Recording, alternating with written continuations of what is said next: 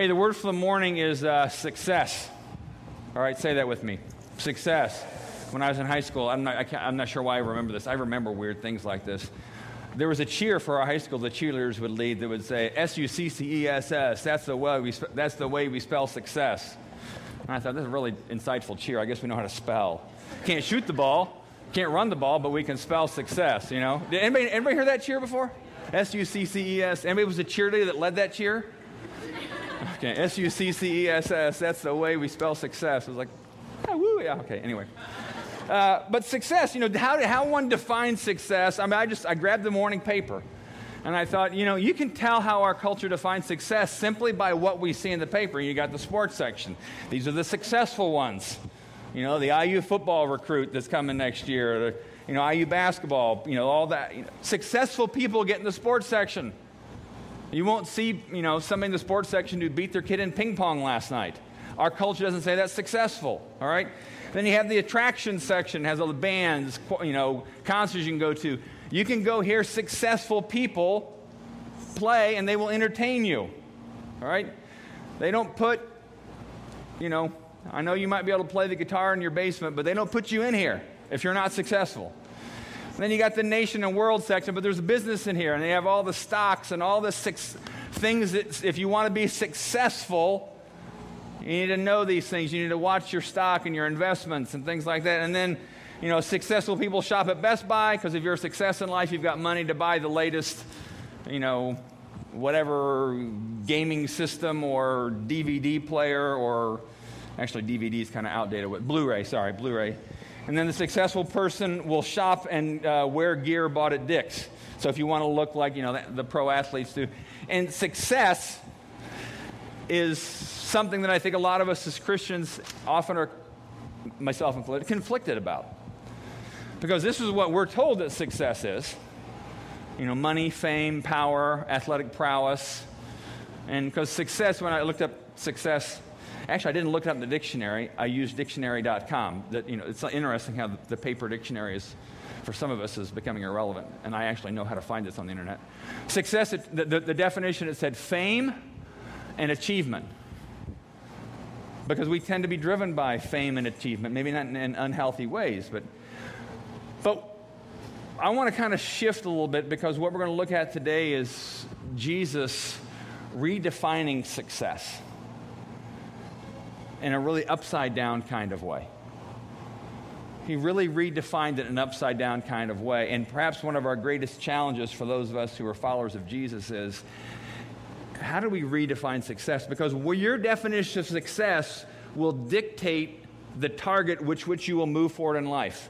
So if your definition of success is driven by money, fame, and notoriety, you will make decisions about how you spend your hours and minutes and dollars that will gear you toward hitting that bullseye target of success. However, if you define success in a radically different way, you will redefine success, and you will spend your minutes, hours, and dollars differently.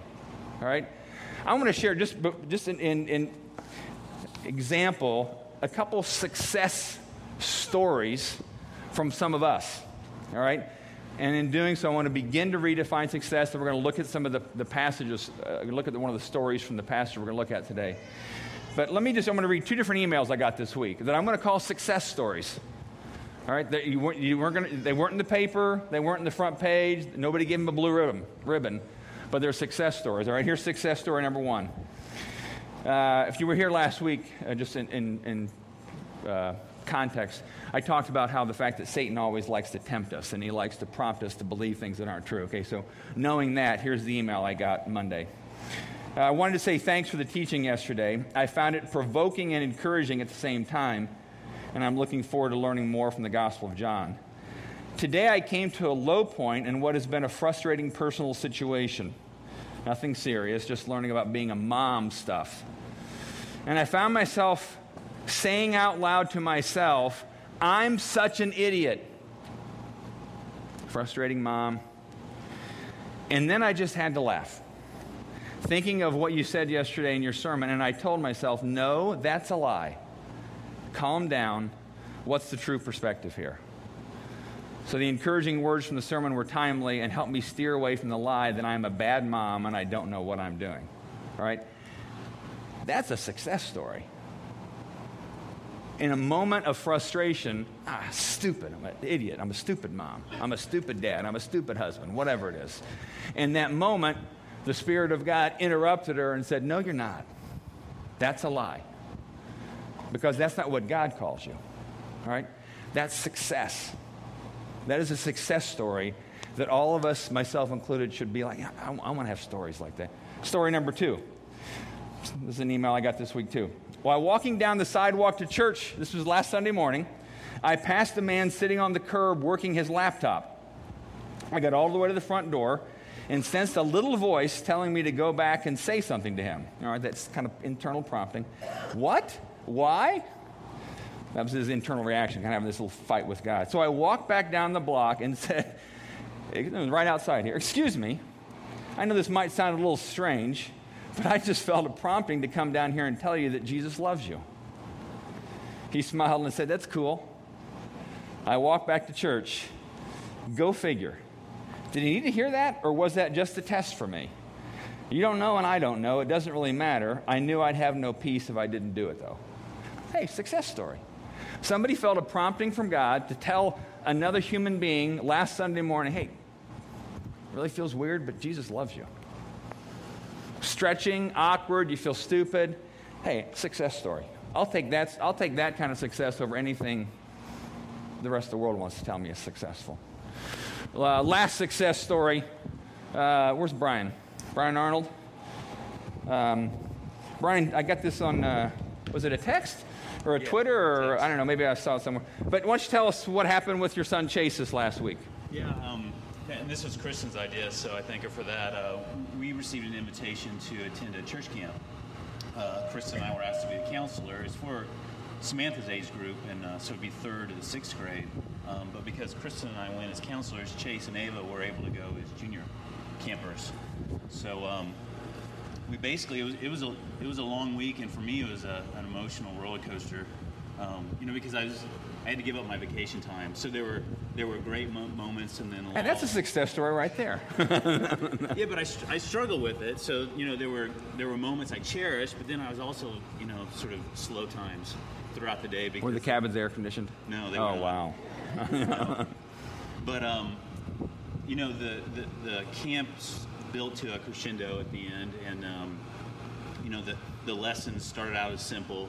And grew more intense, and they did have an altar call of sorts at the very end of camp Thursday evening, and it was ending on Friday. So there were some campers that came up and had decided they wanted to follow Jesus, and they were making plans for a baptism at the end of the day Friday in the swimming pool there at Hilltop Christian Camp. And we were preparing for that because we were counselors, and right before it happened, Chase came up to This is Kristen. Chase back here. Yeah. He came up to Kristen and he said, I want to get baptized. So she called me over, and it's sort of unprecedented. I've never been in this situation before. And she said, what do you think? And I just turned to him and I said, well, what does baptism mean to you? And he just responded with, to follow Jesus. And I looked at her, and it was pretty clear. And we called a pastor over to talk to him, and he reminded us of when Jesus said, let the little ones come to me, and we really didn't need to talk about it anymore. So it all happened pretty quickly. But he decided to give his life to Christ at that moment and get baptized. And you baptized him there in the swimming pool there? Exactly. So success story. Woohoo! And you won't see that in the newspaper. You won't see that in the paper. But our weeks are full of moments where there's all kinds of potential for an upside-down success. All right? This, what we're looking at last week and the next few weeks and maybe the next few months, I don't know, I never know how long I'm going to talk, so neither do you. So, is Jesus, John 13 to 17 is 5 chapters that all describe the Thursday night of Jesus' betrayal. His Last Supper, his betrayal, praying in Gethsemane. And it's his last words to his disciples before his resurrection, and he's redefining success in some pretty radical ways. But we're going to look at an event today that redefines success like no other, and eternity flips over what is notoriety and what is fame and achievement and success all about. So here we go, John chapter 13. Go to the next slide here. Okay, so it's before the Passover celebration, so it's the night, again, of his betrayal, Passover dinner. Jesus knew that his hour had come to leave this world and return to his Father, and he had loved his disciples during his ministry on earth, and now he loved them to the very end. It was time for supper, and the devil had already prompted Judas, son of Simon Iscariot, to betray Jesus. So if you remember, next slide, last week we highlighted this phrase. Every week we're going to highlight a phrase. Last week the highlight was this phrase. The devil had prompted Judas to believe something that wasn't true about reality, and he did and acted on that, and in doing so betrayed Jesus. And we talked about you have an enemy, and that's where the email comes from I read earlier, is that Satan loves to prompt us and suggest us and throw lies into our head that are not accurate corresponding to reality, and we act on that and make our lives worse and not better. All right, next slide. Story goes on. Jesus knew the Father had given him authority over everything, and that he'd come from God and returned to God. So he got up from the table, took off his robe, wrapped a towel around his waist, and poured water into a basin. Then he began to wash the disciples' feet, drying them with the towel he had around them. All right, now stop here for a second. This was the Passover meal. So think about like Thanksgiving meal, Christmas meal, Easter meal.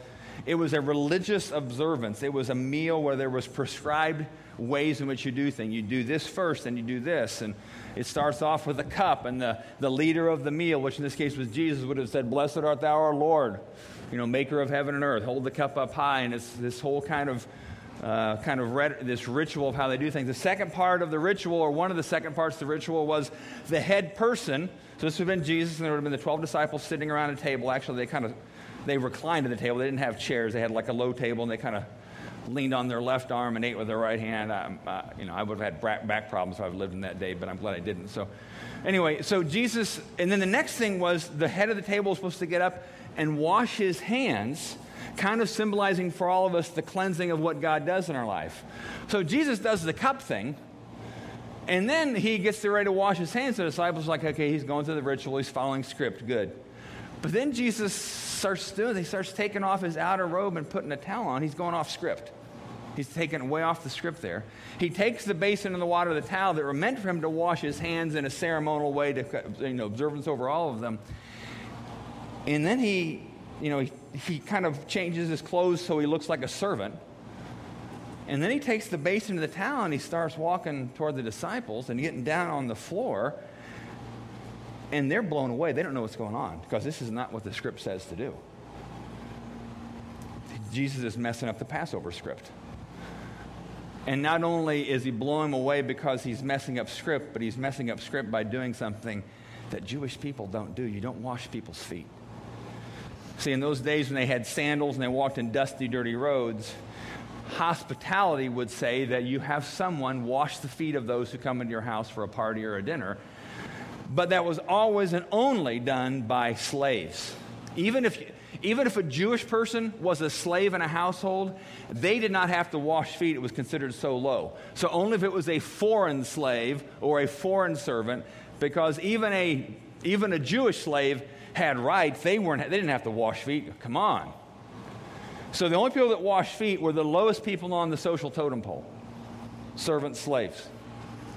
So when Jesus does that, and here's the picture that comes from the servant lead side. Anybody know the artist of this picture? Ford Madox Brown, 1850. I'm sure nobody knew that. I looked up the internet. That's what you have the internet for, all right? Ford Madox Brown, 1850-ish, all right? So what Jesus is doing here is unprecedented. Not only did he go off script to the Passover meal, but he's doing something that it's kind of reserved for these people. And so the disciples are way confused. They're way blown away. And again, this is the night of the Sabbath or of the Passover celebration, and this is one of the primary things he does to set them up for redefining what success is. And he redefines success in an action that he could not have said by just words alone. Just look at the picture for a second. Who knows? The Ford Madox Brown obviously wasn't there when it happened. But it's kind of interesting to look at the demeanor of Peter. Now, I'm assuming Peter was younger, so I'm not sure why he painted Peter looking 50. But Peter doesn't like, he looks kind of like conflicted. And the other guys are looking on and kind of like, God, what's he doing?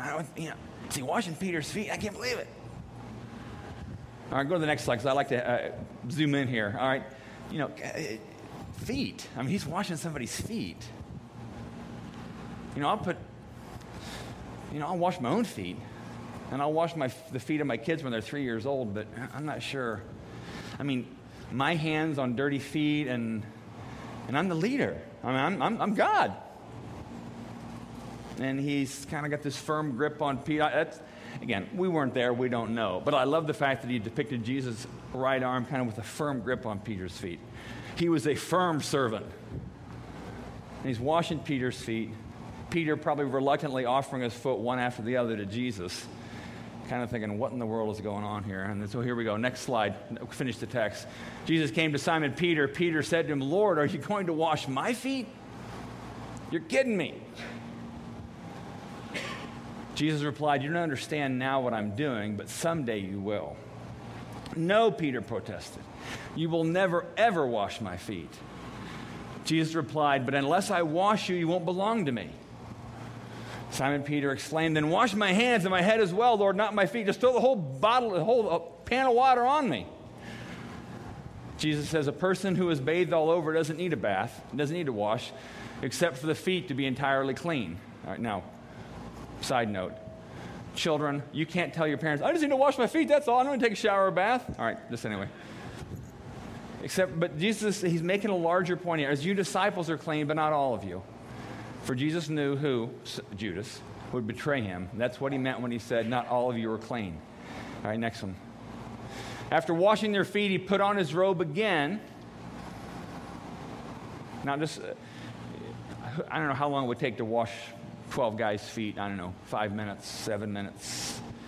But you're one of the disciples, and you're sitting there, or actually reclining there, or whatever.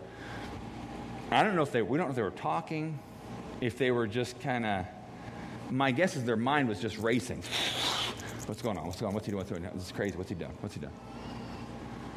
But they're soaking it all in because this is unprecedented from Jesus. I mean, yeah, Jesus did a lot of really kind of unprecedented, break the script kind of things. But this is up there with the rest of them. Jesus says, do you understand what I was doing? You call me teacher and Lord, and you're right, because that's what I am. And since I, your Lord and teacher, have washed your feet, you ought to wash each other's feet. So he didn't just say, hey, teaching point here, you guys need to wash each other's feet. I mean, he shows them his teaching point. Then he speaks it. And they know exactly what he means. I have given you an example to follow. Do as I have done to you. Last part of this passage. Actually, there's two more. I tell you the truth, slaves are not greater than their master, nor is the messenger more important than the one who sends the message. Now that you know these things, God will bless you for doing them. Now, he makes a statement, slaves are not greater than their master.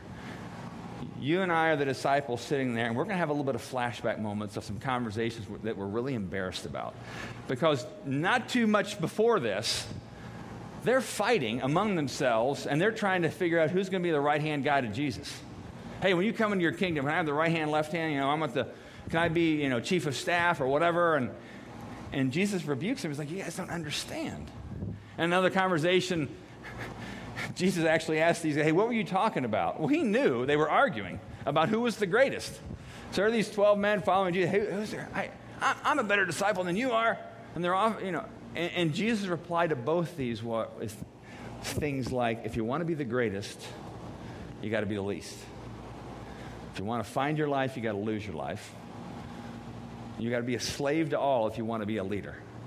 And it's this kind of weird, but kind of cutting rebuke that Jesus gives them. So when Jesus is washing their feet and then he makes this statement, I'm sure some of these guys are sitting there kind of rewinding some of the silly conversations they've had, and they're like, what were we thinking? Because Jesus is trying to get into their very, very hard heads like your head and my head are hard heads, that there's something different about what it means to follow Jesus, and leadership and success is radically different because you lead from the bottom, in a sense. So here's the phrase, that we're just going to focus on today. Jesus washing their feet. Now some religious groups, denominations, churches, whatever, some have actually made this into a practice like communion or baptism that they do. They do foot washing ceremonies and like that.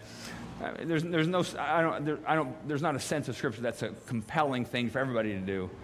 But some people have done this, and some of you may have participated in little ceremonies of foot washing. I can remember I've had my feet washed twice in my life. By people washing my feet, I wash them every day, but and one of them was, I was in college. It was interesting.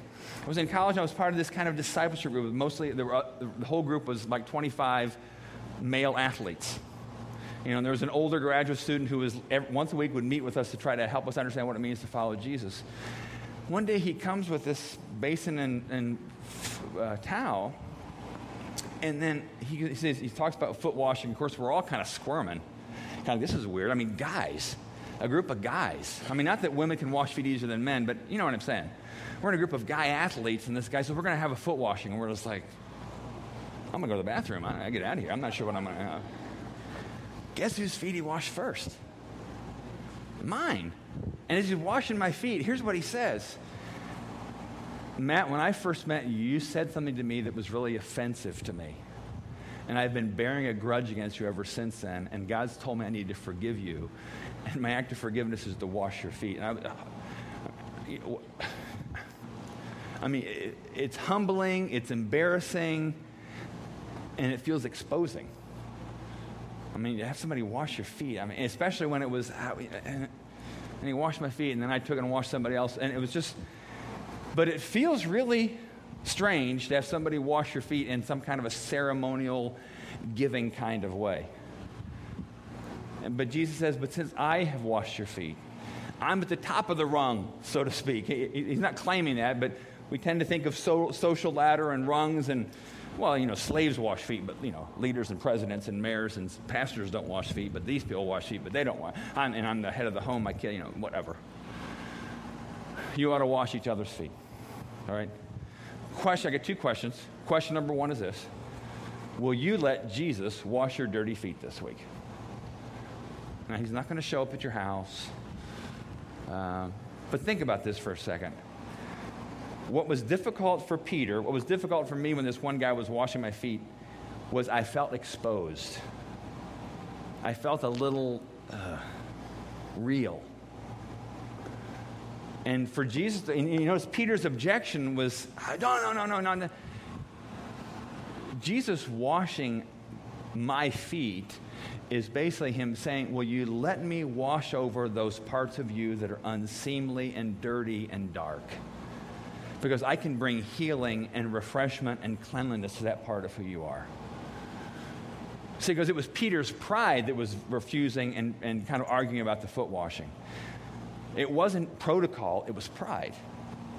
And so when Jesus comes to me and wants to wash my dirty feet this week, it may be because he wants me to be willing to be exposed to something about myself that he wants me to see, that he says, will you let me wash that? The fact that you respond this way in certain situations to your kids or to your spouse, or your kind of greediness about money or this or that, can I come and wash that for you? Because it takes an awareness and an admission on your part, I think I need that. So maybe there is perhaps something this week, and I'm hoping there will be, and we'll pray that there will be, that Jesus comes to you and asks you that question about a certain issue in your life. Would you let me wash that dirty part of you? Not beat it up, not attack it. Jesus didn't say, oh, Peter, your feet are so dirty. When was the last time you clipped your nails, man? He didn't say that. He just washed his feet. And we're so afraid that, I haven't cleaned out that stuff out of my big toe for a long time. This is embarrassing. And it's pride that keeps us from letting Jesus wash our feet. Because we want to make sure we look good before he does it. And Jesus, no, I just want to clean them. Let me clip your nails. And, that's really gross. But no, I want to do that. You don't have to present yourself perfect to me. Let me clean you. So that's question number one. Will you let Jesus clean? I didn't add the word dirty till this morning because I thought, your dirty feet this week.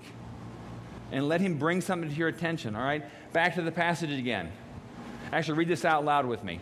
And since I, your Lord and teacher, have washed your feet, you ought to wash each other's feet. All right, the first part, he's washed our feet. That's the question I've asked you. Are you willing to let Jesus do that in your life this week? Second thing, though, he says, you ought to wash each other's feet. Get a basin, get a towel, get your toenail clippers. Here's the question I want you to have for this week. Whose dirty feet will you wash this week? Who are you going to offer grace, refreshment from you to them, serving them, even though there's things about them that are unseemly and not even good looking to you? And they don't deserve it from you. What do you think was going through Jesus' mind when he was washing Judas's feet, knowing full well what Judas was going to do? But he did it anyway. And, he didn't take something and scratch his foot. He didn't jab it. He just washed them. And there will be times this week where you'll be faced with something that you can do or not do. Maybe something as simple as, I've changed the baby's diaper 4 times in a row now. My wife hasn't done it. She's kind of being sleepy and lazy today. It's her turn. Maybe Jesus says, will you wash your wife's feet and just do that this time for her? I've emptied the dishwasher 6 times. My brothers and sisters haven't done it at all this week. Hey, will you wash their feet and empty the dishwasher? You walk into this is one of my it's kind of a weird thing with me. I don't know why, but I walk into bathrooms, like public bathrooms, even church, especially church bathrooms. I get obsessed with picking up paper towel on the floor because I thought, and it's weird, I know. And I won't do that in your house. So I'm not going to go through your medicine cabinet or something like that. But, you think about it. It's like, okay, there's a piece of paper towel on the floor. I didn't put it there. Who's going to clean it up? Well, the janitor will. Why don't you wash the janitor's feet that week and pick it up for them? They'll never know your name. Is it really their job? I mean, it's their job, but can you do it? Sure. Maybe there's something that's between you and your wife, or between you and one of your kids, or you and your neighbor, somebody you work with.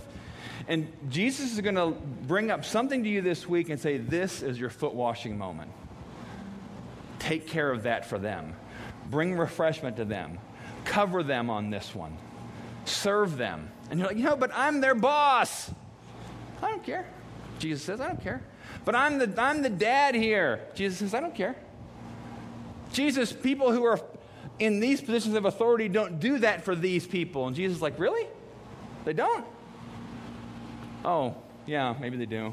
Okay. But there will be something this week look for something this week and let Jesus show you who that is, what that is, who that person is. All right? Finish with this. Philippians chapter 2. Most people think it's an early hymn of the early church where they talk about this aspect of who Jesus was. Greatest leader ever. Jesus wasn't the greatest teacher. He was the greatest leader ever. All right? Greatest leader ever. And this is the mindset that we're told to embody. And if we want to be people who bring change and a whole new story to the city of Bloomington, Indiana, it starts with being these kind of people. It doesn't start with big events and loud gongs and, dumping tracts all over the city. That can be necessary and good. It starts with this, though. Do nothing out of selfish ambition or vain conceit, but in humility consider others better than yourself, regardless of rank or position. Each of you should look not only to your own interests, but also to the interests of others. Your attitude should be the same as that of Christ Jesus, who, here's where the hymn starts from ancient days, who, being in very nature God, did not consider equality with God something to be grasped. He didn't grab his title and rank, but he made himself nothing, taking the very nature of a servant, and being made in human likeness, being found in appearance as a man, he humbled himself. He became obedient to death, even death on a cross. Therefore, God exalted him to the highest place, gave him the name above every name, that at the name of Jesus every knee should bow in heaven, on earth, and under the earth, and every tongue confess that Jesus Christ is Lord of the glory of God the Father. That's the kind of people we want to be, and we do it when we follow Jesus.